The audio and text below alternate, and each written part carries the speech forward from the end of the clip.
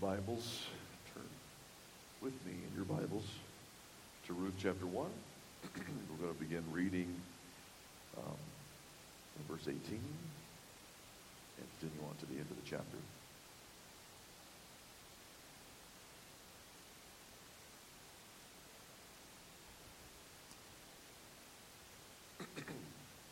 Explaining to the first service that we have moved my mother-in-law into our house this weekend. Flew to Lancaster on Thursday, came back on Friday. Had some in the church that were concerned about me physically. Not sure why, but it's my voice that's had the issue, because I spoke to Nathan for 9 hours straight in the truck on the way back. So now I barely have the capacity to tell you what I need to tell you this morning. So pray for that. Beginning in verse 18, hear the word of the Lord. And when Naomi saw that she, that's Ruth, was determined to go with her, she said no more. So the two of them went on until they came to Bethlehem. When they came to Bethlehem, the whole town was stirred because of them. And the women said, "Is this Naomi?" She said to them, "Do not call me Naomi. Call me Mara. For the Almighty has dealt very bitterly with me." If you remember, Mara means bitterness. "I went away full, and the Lord has brought me back empty. Why call me Naomi when the Lord has testified against me, and the Almighty has brought calamity upon me?" So Naomi returned, and Ruth the Moabite, her daughter-in-law, with her, who returned from the country of Moab. And they came to Bethlehem at the beginning of barley harvest. Let's pray together. Our Father, we ask that you would continue to humble us before your word in order that you might exalt us with Christ. Help us to see Jesus unfolded before our eyes in this passage. Help us to see your good provision, your kindness to your people, and how you fill them with the fullness of God. We pray these things in Christ's name. Amen. It was in the early 1970s that George Foreman was the undefeated heavyweight champion of the world. He had reached the apex of success, and yet he still was wondering to himself, is this all there is to life? Completely empty. Success didn't make him happy. Great wealth didn't make him happy. He had more money than he knew what to do with. Even back then, it was a tremendous amount. He had 3 houses, 12 cars, and every possible toy that you could think of. And yet he was completely miserable. More than once, he said that he had toyed with the idea of just driving his car off the cliff and ending it all, because he could not find happiness in the midst of his abundance. Similarly, you know about Tom Brady. Now I think he's won 6 Super Bowls. Back in 2008, he did an interview with 60 Minutes when he had only won 3. And at the time, he had won 3 Super Bowls, was MVP twice, was leading his team to an undefeated season, was making $20 million a year, and was dating all the A-list actresses and supermodels that he could find. And yet on 60 Minutes, he expressed his grief and frustration, saying this: "Why do I still think that there's something better out there for me? I may have reached my goal and my dream in life, and yet I still think, God, there's got to be more than this. I mean, this can't be all that there is." "What's the answer then?" the interviewer asked him. He said, "I wish I knew. I wish I knew." Now, when we read stories like this, hear them even, we've heard them probably, many of you probably grew up in church hearing, it's a dime a dozen, there's so many of them. But nowadays, oftentimes these types of stories are shared online, and then there is a funny meme that makes fun of them. You know, in that sense, if you don't know what a meme is, ask anyone younger than me, they'll tell you all about them. I had to ask my kids 3 times, what's a meme? I don't know what a meme is. A meme is a picture or a video in which a truth is spoken by some person, but it's made fun of by someone else, if you will. And so oftentimes they'll take these statements that are made by people like Tom Brady and otherwise, and they'll say, well, that's a first world problem. And usually they'll put it in the mouth, the voice of a very poor villager in Africa somewhere saying, oh, yeah, I have the same problems as you. I just can't find happiness. I got all this stuff, and they're living in some hut in the middle of nowhere. But there is some truth to the fact that both the first world citizen as well as the third world citizen shares the same lot in life. We all struggle with this concept of emptiness. Ever since Adam and Eve had become disappointed with God in the Garden of Eden, every one of us now struggles with that sense of void, emptiness. We all live in a wasteland east of Eden. We don't live in paradise. We live somewhere else. And we're subjected to the same frustration, the same death, the same void that they experienced. Naomi, as you know, was not a first world citizen, but rather a third world citizen, if you will. And yet she knew something of the fullness of life at one time, but then she lost it. Now she was empty and bitter with God. And all the while she thought that God was against her. She could not see how God was using this for her good. She couldn't see any of it. Now, as you know, when we're reading the book of Ruth, we have an omniscient narrator telling us the story. So the narrator knows what's happened already. It's already passed. And so we have the benefit of knowing how the story ends, and we delight in the story because of it. But keep in mind, Naomi's in the midst of this. She's in the midst of her pain. She's in the midst of her bitterness. And she can't see what's ahead. It's not like she could just all of a sudden skip over to chapter 2 and see how Boaz is going to be such a kind man and gracious, redeeming man to her family. Can't skip ahead to chapter 4 and see this grand genealogy of how the Lord is not only going to bless Naomi, but bless her descendants for years to come, and how God's going to work all this out for her good. She can't see it.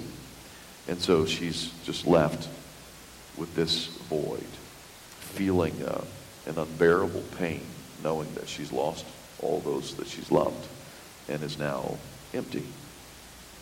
I think all of us have felt that at some time or another, some of us more keenly than others. Certainly the more you've lived, the more you've experienced it, I'd say, depending upon your stage of life. There's a reason why we call empty nesters, right? One time they had a house full of kids, a house full of noise and action, excitement. And then all of a sudden, it's empty. Same way, those who have had a spouse for 40, 50 years, all of a sudden they lose that spouse. And now all that's left is an empty placemat at the table, an empty side of the bed. There's a sense of void there. You're missing something that you know at one time brought great delight. Same way, some of you who are younger may have experienced it in the sense that you had a really close friend, but then that friend drifted away from you, and now you feel that void. You're missing something. We all have experienced that, and all of us have suffered in some sense from it. Sometimes we know these things just happen. It's part of the fallen world in which we live. It's a result of sin. The world is naturally devolving backwards, if you will, to a state of disorder, a state of emptiness. Originally, God had created it all good. It was giving it life and beauty and filling it. But now, because of sin, it's decomposing, it's deteriorating, it's doing everything backwards, not as we would hope it to be. And so, because of this curse, it's always a sense of disharmony in the world. It's not as it should be. Of course, God's not absent in this. In fact, he was the one who subjected the world to this futility in hope that one day the world would be freed from its bondage, and that we too would be freed from our sin and look to the Lord by faith. So Naomi's not incorrect when she says it's the Lord who has made her empty. It is. He's done this. He also is the one who has brought this calamity upon her. She's right about that. Indeed, the Lord is sovereign over every aspect of our suffering. I was sharing earlier that my wife and I, when we were flying to Lancaster this weekend, there was a woman and her son sitting behind us, and they were talking about suffering. She was reading books on Buddhism, and basically the idea that suffering is just a state of mind. It's not quite an illusion, but it's elusive because you've misplaced things in life, if you will. Her son is trying to follow her but disagreeing with her, and he has no concept. He comes from a Christian background, I took it, but didn't quite understand the purpose of suffering. He kept trying to blame Satan or blame someone else, and didn't quite understand why God would allow suffering in life. I think most people who don't know the Lord have no understanding of suffering, of what it means, what's its purpose. There is a good purpose behind it. It's not something that's futile. It's not something that's pointless. God always uses suffering for our good. But those who don't get that, they're not going to interpret their suffering correctly. God always uses suffering, uses emptiness to lead us to something greater. Always. It's like the widow in 2 Kings, if you remember, the one whom Elisha was ministering to. God purposely brings her to a point of emptiness in order that he might fill her. He purposely allows her in the midst of a famine to have nothing to eat and just very little oil left, and then he fills her jars full of oil. Well, the same way, he purposely has brought Naomi to a place of emptiness in order that he might fill her jar, if you will, with something greater than what she was anticipating. In every case, whether it's the rich person who has found emptiness in the vanity of their fullness, or the person who has at one time had fullness but now is empty, each time the Lord is leading them to something greater, some fellowship with the Lord, an intimacy that is greater than anything that they've ever experienced in their lives, anything that this world can offer them. I'll give you a couple examples. When David speaks in the Psalms, sometimes he uses this language that makes you it sounds like he's just enraptured by God. In Psalm 4, for instance, he says this of the Lord. He says, "You have put more joy in my heart than they," that's the nations, "than they have when their grain and wine abound."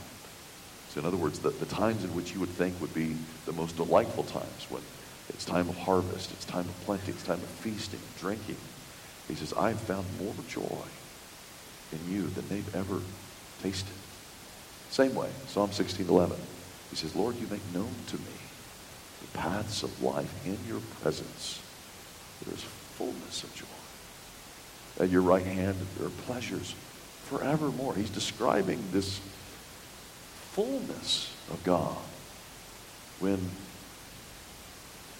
everyone else doesn't quite see it. John 15, verse 11, Jesus explains it this way. He says, "These things I've spoken to you, that my joy may be in you, and that your joy may be full." There's a huge difference between happiness and joy. I think we've talked about this before.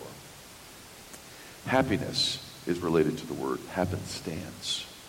Happenstance is a combination of two words, happening and circumstance. But the word happen or happening comes from the root hap, which means lucky. Lot, your lot in life, or you're lucky in life. And so when you hear the expression happy-go-lucky, that's just the same concept over and over again. Basically, if someone is happy, it's because they're lucky. It's all based upon their external stimuli around them, the circumstances all around them. They're only happy because they're lucky in life, right? Joy, at least biblical joy, is totally different than that. Biblical joy doesn't come from outside of you. It comes from within. It comes from the Holy Spirit indwelling within you. That's why Jesus said there's a joy that's going to be in you, not one that comes from outside of you. It's not based upon the events in your life, but rather based upon the intimacy that one has with the Lord. That they will find a joy that cannot be found anywhere else. But for the Holy Spirit to fill us with that joy, we first must be emptied. In order for the Lord to give us something, first it has to be taken away. That's why Jesus says this in Luke chapter 6, verse 25. He says, "Woe to you who are full now, for you shall be hungry." There's something about one who seeks to find their fullness in the things of the world that makes them unavailable to be filled with God. They cannot pay attention. They cannot desire the things that God would have for them. It's as Solomon says in Proverbs 27, verse 7, he says, the one who is full loathes honey, but to one who is hungry, everything bitter is sweet. If you already are full of something, nothing tastes sweet to you. But once you're emptied, then anything that normally would be bitter would taste sweet. That's what happens when someone is full of the Spirit of God. The bitter circumstances even can become sweet through that fellowship with the Lord. And it's for those who are crying out for that, for the Lord to fill them in the midst of their hunger. They're the ones who find this joy in the midst of bitterness. This is the exact prayer that Paul prays for the Christians in Ephesus in Ephesians chapter 3, verse 19. He says, that they might know the love of Christ and be filled with the fullness of God. Every single time it talks about the filling of the Spirit, the filling of the fullness of God, it's this idea of having a relationship with the Lord in which he is filling you in the midst of your emptiness. But there's a disconnect between us and God. We don't get that. We often misinterpret God. We think that he is doing us harm. We think that he's somehow acting evil towards us, that suffering somehow is always bad. We don't interpret it as something that's good, that actually leads us to something that is better. Suffering is not something that is evil. It's not something that's to be avoided. It's actually a mechanism that God uses to bring us good. And it's oftentimes only through suffering that we can receive that good. It's interesting, Naomi's return to Bethlehem is often compared to the prodigal son's return to his father's house in Luke 15, the passage that we just read a little bit earlier. If you remember, similar to the prodigal son, Naomi left her home, went to a faraway land in search of something better. And while she was there, a great famine came upon the land, just like the prodigal son. And at some point, she came to her senses and realized that there was more bread to be had at home than there was where she was, far away. The difference, and the most significant difference between those two stories, is that when the prodigal son returns, he has a sense of hope. He has a sense of repentance. He's changed his mind. He knows it's always better to be in the Father's house. But Naomi's not quite there. She's been emptied, but she's not yet been filled. She's sort of in between at that moment. She feels complete bitterness and feels the emptiness, but she does not yet receive the fullness of God. If Naomi can't see what God is doing through her suffering, well, then how can she cry out to him to fill her? That's the problem, right? I've already mentioned to you before that generally we have, theologically speaking, we often have what's referred to as a rear view mirror understanding of life. When God is doing something in our lives, at that moment, we don't always understand what he's doing. It's only in the past that we can look at it in the mirror and we see, oh, I get it now. This is what he's doing, right? And so sometimes that can hinder us from really fully embracing the Lord and the work that he's doing in our lives right now. But I would submit to you that there is something that we can gain even now, in the present. There's something we can learn about what God is doing now. And there's something we can learn about what God is going to do in the future that will help us to interpret what's happening now. And so if you're taking notes this morning, you're following along with one to keep some points or write some points down. Here are the points. 3 things that we can look at while we're in the midst of our suffering as we're waiting for God's purposes to unfold in our lives. So 3 things that we're to consider. First, we ought to look back on what God has already done in the past. How he's already shown himself faithful. Second, we ought to look forward to what God is going to do in the future based upon the promises of God, how he's expressed those to us in his word. And then third, we ought to also carefully look for signs of God's grace in the present. So let's take a look at each of those in turn. First, considering what God has done in the past. Now, Naomi, she knew all that God had done in the past. Again, she grew up in a good Jewish home. She would have known about how the Lord had been faithful to his people, bringing them out of Egypt, out of the house of bondage, how he had provided for them in the wilderness, giving them manna from heaven and turning their bitter water into something sweet. She would have known about the great provision, the great protection, all of these things that he provided for them. how he'd given them a land, an inheritance, given them a place of rest and joy in the promised land. But did Naomi consider those things in the midst of her suffering? Doesn't seem like she did at all. I mean, she doesn't talk about that at all with Ruth. She doesn't talk about that at all with Orpah. She doesn't bring it up to her friends when she comes back. All she sees, all she considers is what has happened in the last few years in the midst of her suffering. All she can understand is what she's feeling right now. She feels empty, but she has not yet considered how the Lord has filled empty people in the past, and probably even in her own life. She's seen that take place, but she's not looking at that. She's not considering that. She's only considering what's happened in the last few years. In the same way, as Christians today, we do the same thing. It's easy for us to forget what the Lord has done for us years ago, when all we can focus on is what's happened in the last year, or what's happened in the last few months, or something even shorter than that. We often forget how the Lord has provided for us and how he's redeemed us, and he has turned our sorrow into joy.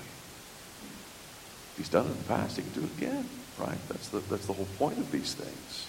We have to look to the past, though, to see the better picture, the bigger picture. It's more than just what's happening at this moment. We have to remember, even when we think about what Christ has done for us on the cross, how he has literally entered into our sorrow, entered into our bitterness, entered into our emptiness. He's emptied himself of his glory in order that we might know something of the fullness of God.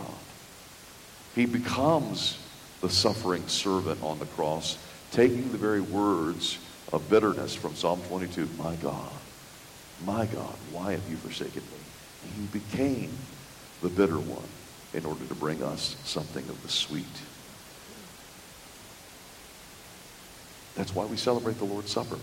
It's that we might look back to see what God has done. The reason why we celebrate it often is to remember what he has done, so that we can live in the present knowing that God is going to treat us the same way. He is the same yesterday, as he is today, as he is forever. He's going to continue to show his faithfulness and his love, just as he did in the past. So we have to consider the past. You can't just consider what's happening at that moment. We're always going to misinterpret God by only considering the circumstances at the moment, especially when we think that our happiness is based upon our circumstances. But we also have to look to the future. The purpose of the book of Revelation and many of the other prophetical books is not just for us to be very curious about every possible little thing that could happen in the future. I'm always amazed at how easily Christians become fearful of the future after reading the book of Revelation. It should be the other way around. Or how we end up fighting about all the details about how we think it's going to happen.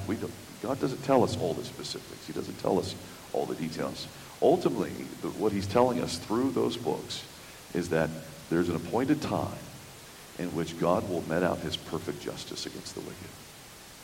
At the appointed time, he will defend all the godly from their abusers. There's a time in which he will usher in the reign of Christ in every nation all around the world.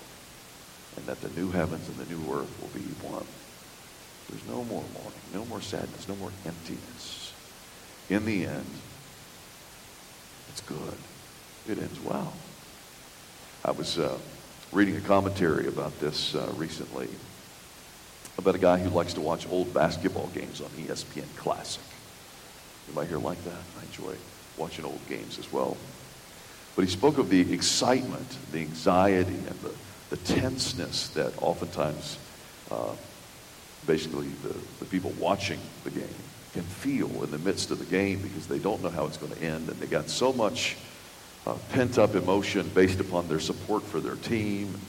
I mean, I remember when I was young, my sister and I were on opposite teams, and she'd cry at the end of every game, and I'd be cheering around the room, and just so much energy, so much excitement, or so much depression based upon how that team would do. And then he talks about watching it on ESPN Classic, because ESPN Classic only shows games that are just like 10 or 20 years old. So it's already happened. You already know how it ends. You watched that game 20 years ago, but now you're watching it again. But this time, instead of being tense and upset and yelling at the screen and running around the room, whatever it is that you do, and the crazy things that you do, you're sitting there and you're actually paying attention to all those little plays in which your team is actually doing better. They're coming back. At one time, they were down by 30 points, but at the last second, final moment, they shoot that shot. They win the game, and they win. And what a thrill that is. But you can enjoy it now because you're not so tense, right? Well, in the same way, those books in the Bible that give us that picture in the end, it's meant to encourage us that in the end, we win.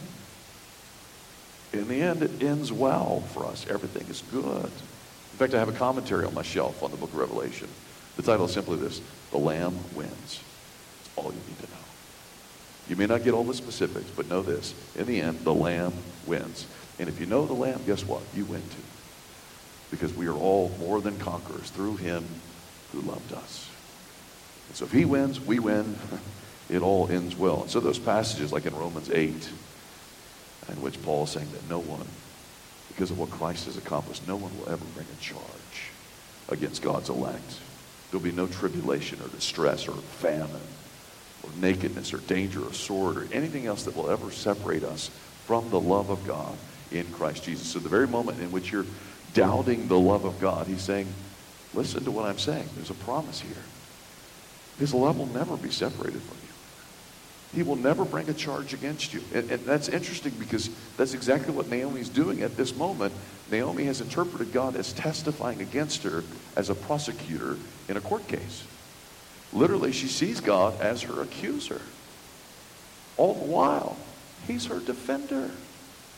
He's not the prosecutor. He's the mediator. He's helping her to see all that he's done for her. And yet she doesn't see it because she's not looking to the promises of God. Again, there were plenty of promises in the Old Testament, even in the book of Moses, the books of Moses. All the promises that God had said for his people, all they had to do was believe it. But she wasn't looking to the future. She wasn't holding on to the promises of God. And so she misinterpreted his work. Of course, we do the same. We know that. And because of that, we get it wrong.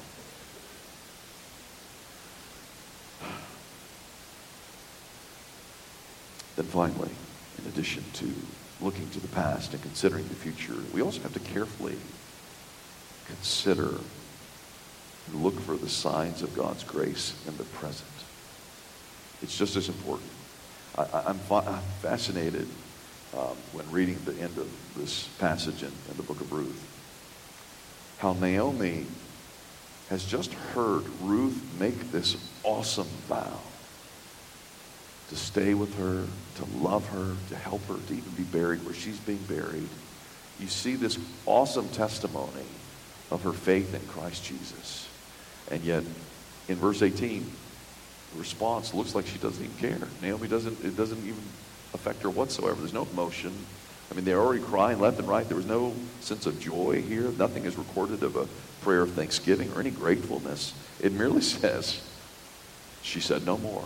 I guess we're going on then because Ruth wants to go. So that's how it's going to be. You know, there's no sense in which she understands that Ruth's kindness, Ruth's love, Ruth's faithfulness, that in itself is a gift of God to her, that she has something of God's grace displayed in Ruth. Even when they arrive in Bethlehem, Naomi doesn't acknowledge Ruth to her friends or to her relatives. She doesn't say anything about it at all. I tell you this, if I were Ruth, you know, I'd be tempted partially. Sometimes when I speak truth, I say it in jest. I get more truth across that way sometimes. But I think if I were Ruth, I would say, what am I, chopped liver? She said that, you know. It's interesting, though, the expression, what am I, chopped liver, it actually comes from the Jews, at least the English-speaking Jews in America and the United Kingdom. Apparently, chopped liver, for those of you who've patronized Jewish delicatessens, which I have not very often, chopped liver is always on the menu at a Jewish delicatessen. But it's never a main dish. It's always a side dish. Hence the expression that somehow someone has been overlooked as insignificant. It's not the main dish. It's just something on the side. You could get it, but you really don't have to have it in that sense. Clearly, Naomi did not see Ruth as significant. She missed it. She missed how significant she was, how God was showing a sign of his own grace to her through Ruth's love for her. In the end, we see it clearly. Even the ladies all around Naomi say, Ruth is better to you than 7 sons. But she didn't see it. She missed God's grace. Additionally, at the end of the text, in verse 22, when Naomi and Ruth arrive in Bethlehem, is the very beginning of barley harvest. Well, like, that's great. We don't know anything about barley harvest. Barley harvest was the first of the harvests. After that was the wheat harvest and other harvests. But basically, what the narrator's trying to tell us is that they came at the exact right moment, when the harvest was so plentiful that even the poorest of poor would have more than enough to eat. Every single thing that they were afraid of, they happened to come at the exact right moment. They would have food for months because of the Lord bringing this conviction upon Naomi's heart to come right back at this particular time. The Lord had not only helped her, given her a helper in Ruth, he had also provided a harvest for her.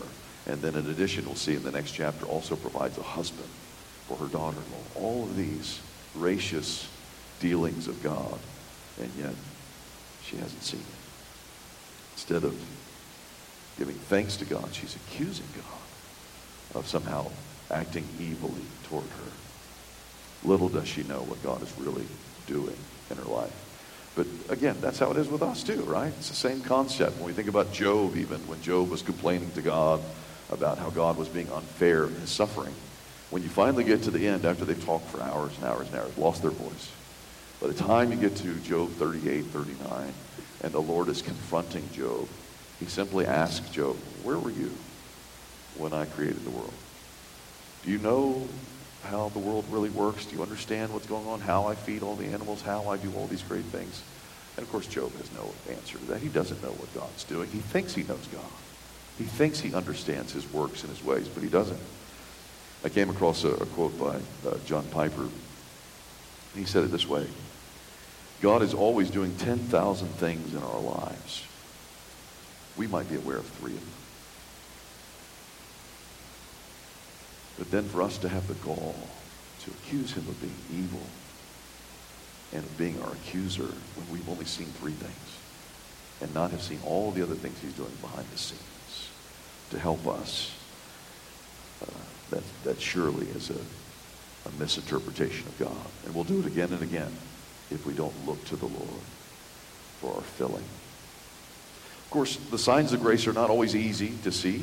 It's not always plain. It's not always clear.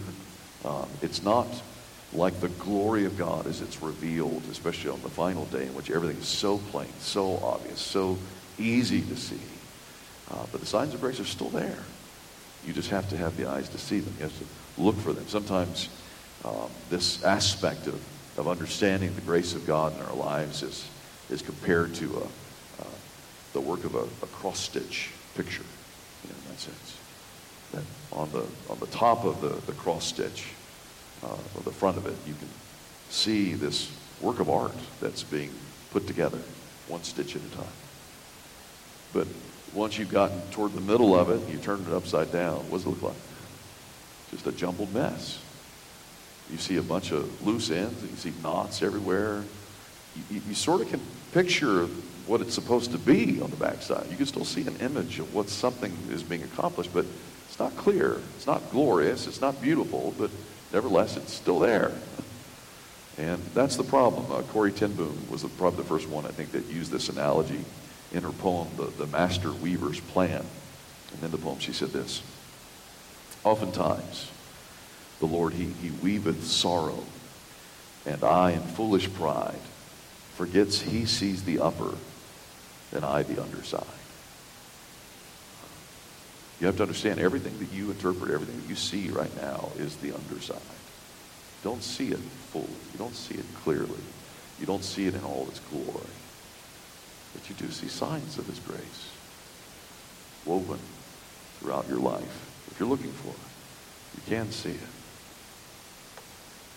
And then when you see it, you ought to give thanks by faith, knowing that there's a much better story that you'll understand later on. Later, even when you're in heaven, or when the new heaven and new earth comes, And you can see it, all the details unfolded before your eyes, and you'll be astounded at how faithful, how good, and how kind, how loving he's been to you when all you thought was he was against you.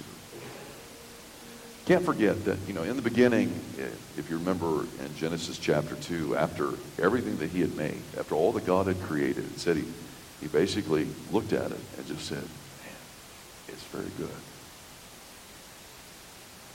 Now, you have to understand something about our recreation in Christ. It's 1,000 times better than the original creation.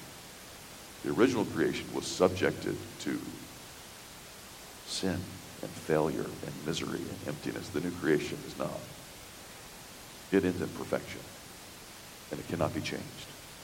The imperfect will never enter into it. So for us to think for a moment that what God originally created was good, but what he's now recreating is bad, doesn't make any sense at all. It's something much more glorious, built upon much better promises, built upon the faithfulness of God. From the beginning and to the end, he's told us that he is going to do right by us, that in the end, it ends well. If that's the case, and it is, we have to look at it by faith. You can't just look at it by sight. You have to look to the Lord, cling to him by faith, and say to the Lord, I don't understand what you're doing, but I know by faith that anything that you can give me is better than what I have now. Fill me with the fullness of your joy. It's pretty good. Father, we ask that you would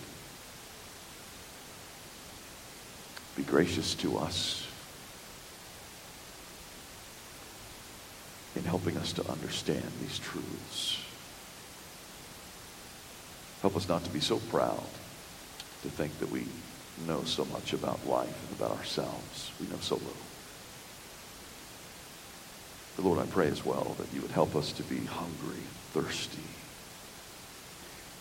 to know you, O Lord, to be filled by you, that we would not be afraid of the emptiness that we experience in this world, knowing that there is a good purpose behind it, that you will lead us to perfection in your presence. So Lord, we pray you would fill us with